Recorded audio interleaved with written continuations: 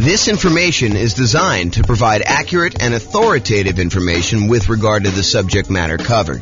It is offered with the understanding that the presenters are not engaged in rendering legal, accounting, or other professional services. If legal advice or other expert advice is required, the services of a competent professional should be sought. Welcome to the Corona Real Estate Investing and Real Estate Financial Planning Podcast. Learn all about investing in real estate in Corona, California with a combination of real estate financial planning and modeling with numbers specific to Corona. Plus syndicated, more generalized recordings of live and pre-recorded real estate investing classes, not all of them specific to Corona. Be sure to stay tuned after the podcast for a message from our sponsors. Well, good morning and welcome, everyone. I am your host, James Orr, and today I got a really cool class. So yesterday, we went over the new loan comparison spreadsheet, which allows you to call up your lender, get the current mortgage interest rates for a variety of loan products, and then see the difference in monthly payment, which is really going to be the difference in how much cash flow you have if you're using them to analyze the same property. And then you could use that in order to make a decision about which loan to get and how much better that one is than another loan. And so the next thing that occurs to a lot of folks is, well, how do you actually compare and see what the difference is between one loan product and another loan product? And the most common version of that question that I personally get is, should I put 15% down or should I put 20% down when buying a rental property? And the reason I think this one comes up the most is a lot of folks believe that minimizing the amount of money you have investing in the deal is the optimal strategy, that is going to be the best way for you to approach investing in real estate, and that you should minimize how much you have in a deal every single time you buy a deal. And I'm here to tell you that there may be times, there may be some situations where that is not the best thing for you to do. And I hope to explain that to you here today in this particular class. This class is going to be a really short class about the question, should I put 15% down or should I put 20% down when buying a rental property? And I will also warn you that you cannot just use my numbers.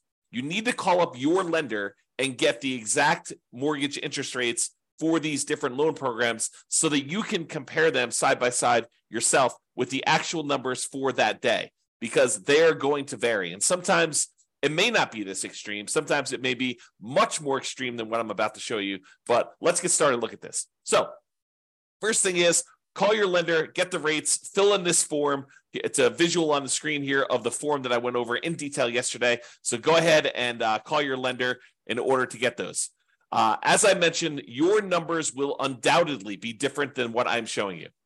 You cannot just assume that, oh, James did the math for me once, therefore that is the math all the time. You need to do your math. This number does change over time.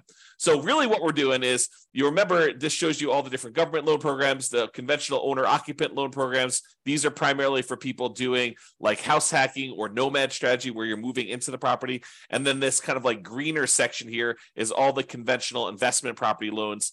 And we've got 15% down with PMI, and then 20%, 25%, 30%, and 40% to show you. Today, I'm going to be focused in on this 15% to 20% kind of section. So this shows you the kind of like difference in monthly payments for the various loan programs for the investor loans only. And so you can see that the investor loan where you put only 15% down is significantly higher than the next loan program, which is the 20% down. In fact, if you just look at the difference in size of the drop here, you can see that the difference in size of the drop between going from 15% to 25% is way larger than the drop from 20% to 25%. And you might be thinking to yourself, wow, that's a really significant difference between going from 15 to 20 and 20 to 25. And yes, that is pretty common, because part of the problem is that when you get a 15% down loan, you also have private mortgage insurance. Not only does the interest rate change, not only are you borrowing less, you're going from borrowing 85% to borrowing only 80%, but in addition to that, you have private mortgage insurance, which is insurance that you pay to the lender to protect them in case you default. The lender's basically saying this, look, I would really prefer if you put 20% down if you got a loan. And you're like, but I don't want to put 20% down. They're like, okay, I'll tell you what. I'm willing to work with you on this.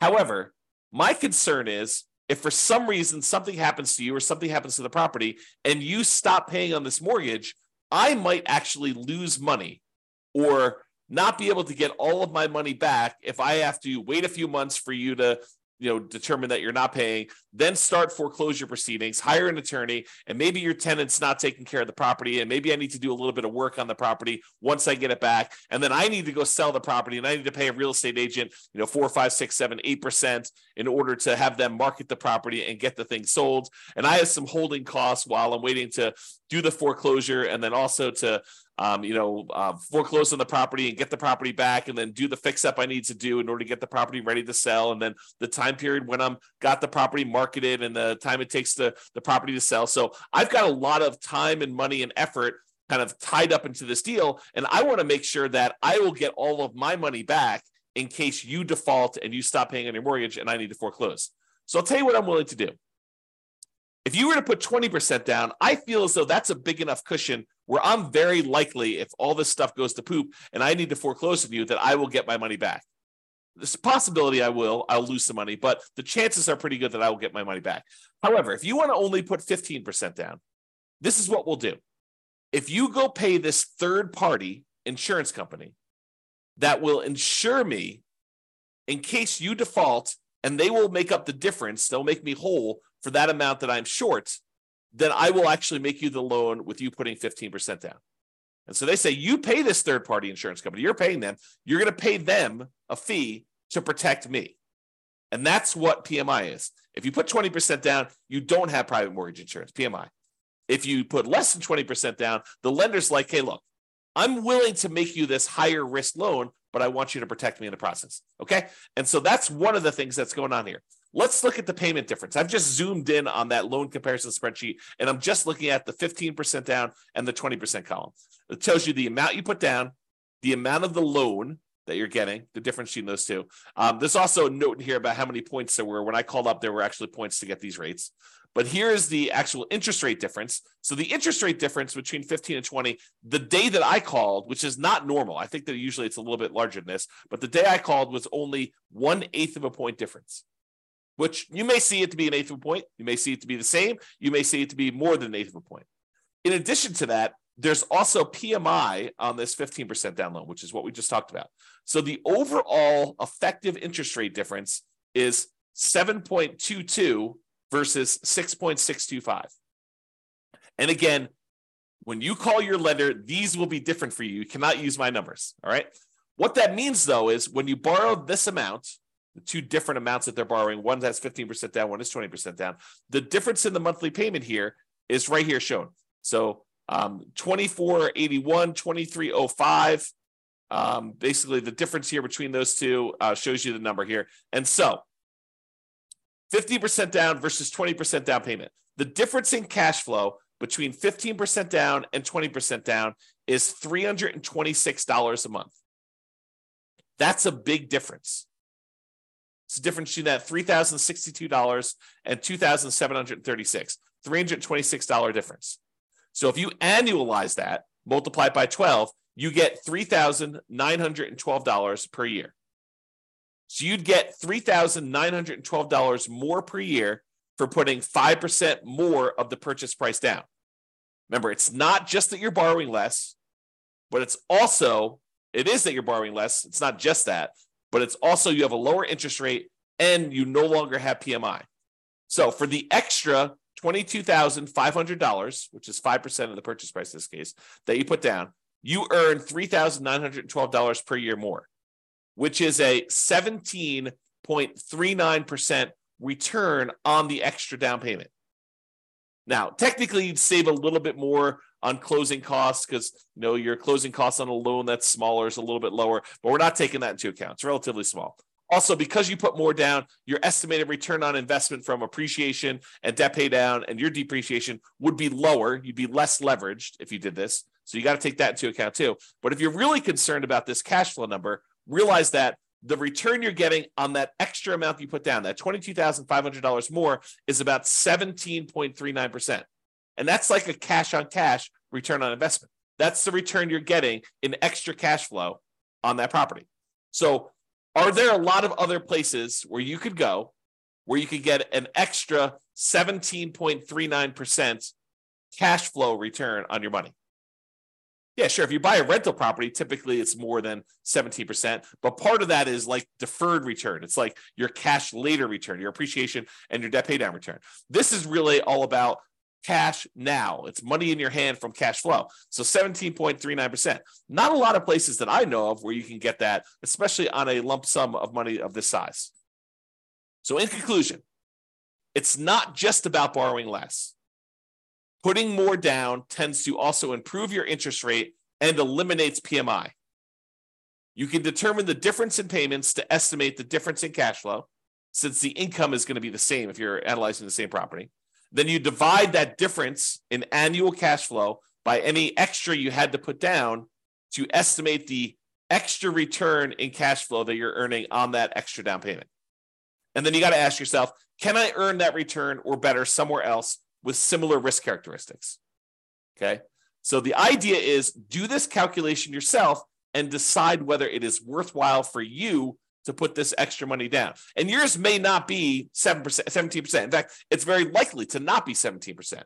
Yours may be more in the line of, if I get a 5% return or a 10% return. Some cases it might be a lot more, maybe 20% return.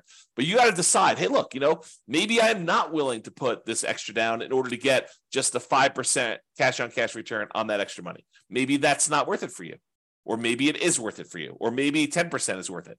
So you got to decide where your cutoff is. And part of the decision, at least for me, would be what else could I do with this money to get that type of cash on cash return over that time period. Okay. That's all I got for you. Hope you enjoyed this very short mini class on whether you should put 25% or 15% or 20% down. I will also tell you that this is a common question. The next most common question is 20 to 25. And I think most people don't even ask me about that one. I have to show them why it's advantageous for them to sometimes go from 20 to 25 because the interest rate bump between those two is usually pretty significant. So same thing applies, though, if you're thinking about 20 or 25%, is you run the math and say, this is what my payment is at 20, this is what it is at 25%, this is how much extra I had to put down, and figure out what the difference is, figure out what the return is on that extra 5% down to see if it's worthwhile for you. That's all I got for you. This has been James Orr. Have a great day. Bye-bye, everybody. With home prices up, mortgage interest rates up, and rents up, but not quite enough to counteract the higher prices and interest rates. Cash flow on rental properties in Corona is harder than ever. Book a call with the Real Estate Financial Planner to apply our proprietary 88 strategies to improve cash flow on your rentals. See the show notes for a link to schedule your call and improve your cash flow today. If you're a real estate agent, lender, or professional in Corona that wants to help our real estate investor listeners, consider reaching out to learn about collaboration opportunities with this podcast. We'd love to add more value to our listeners by having you assist our investors buy, sell, and finance their real estate investments. See the show notes to schedule a call to discuss collaboration opportunities.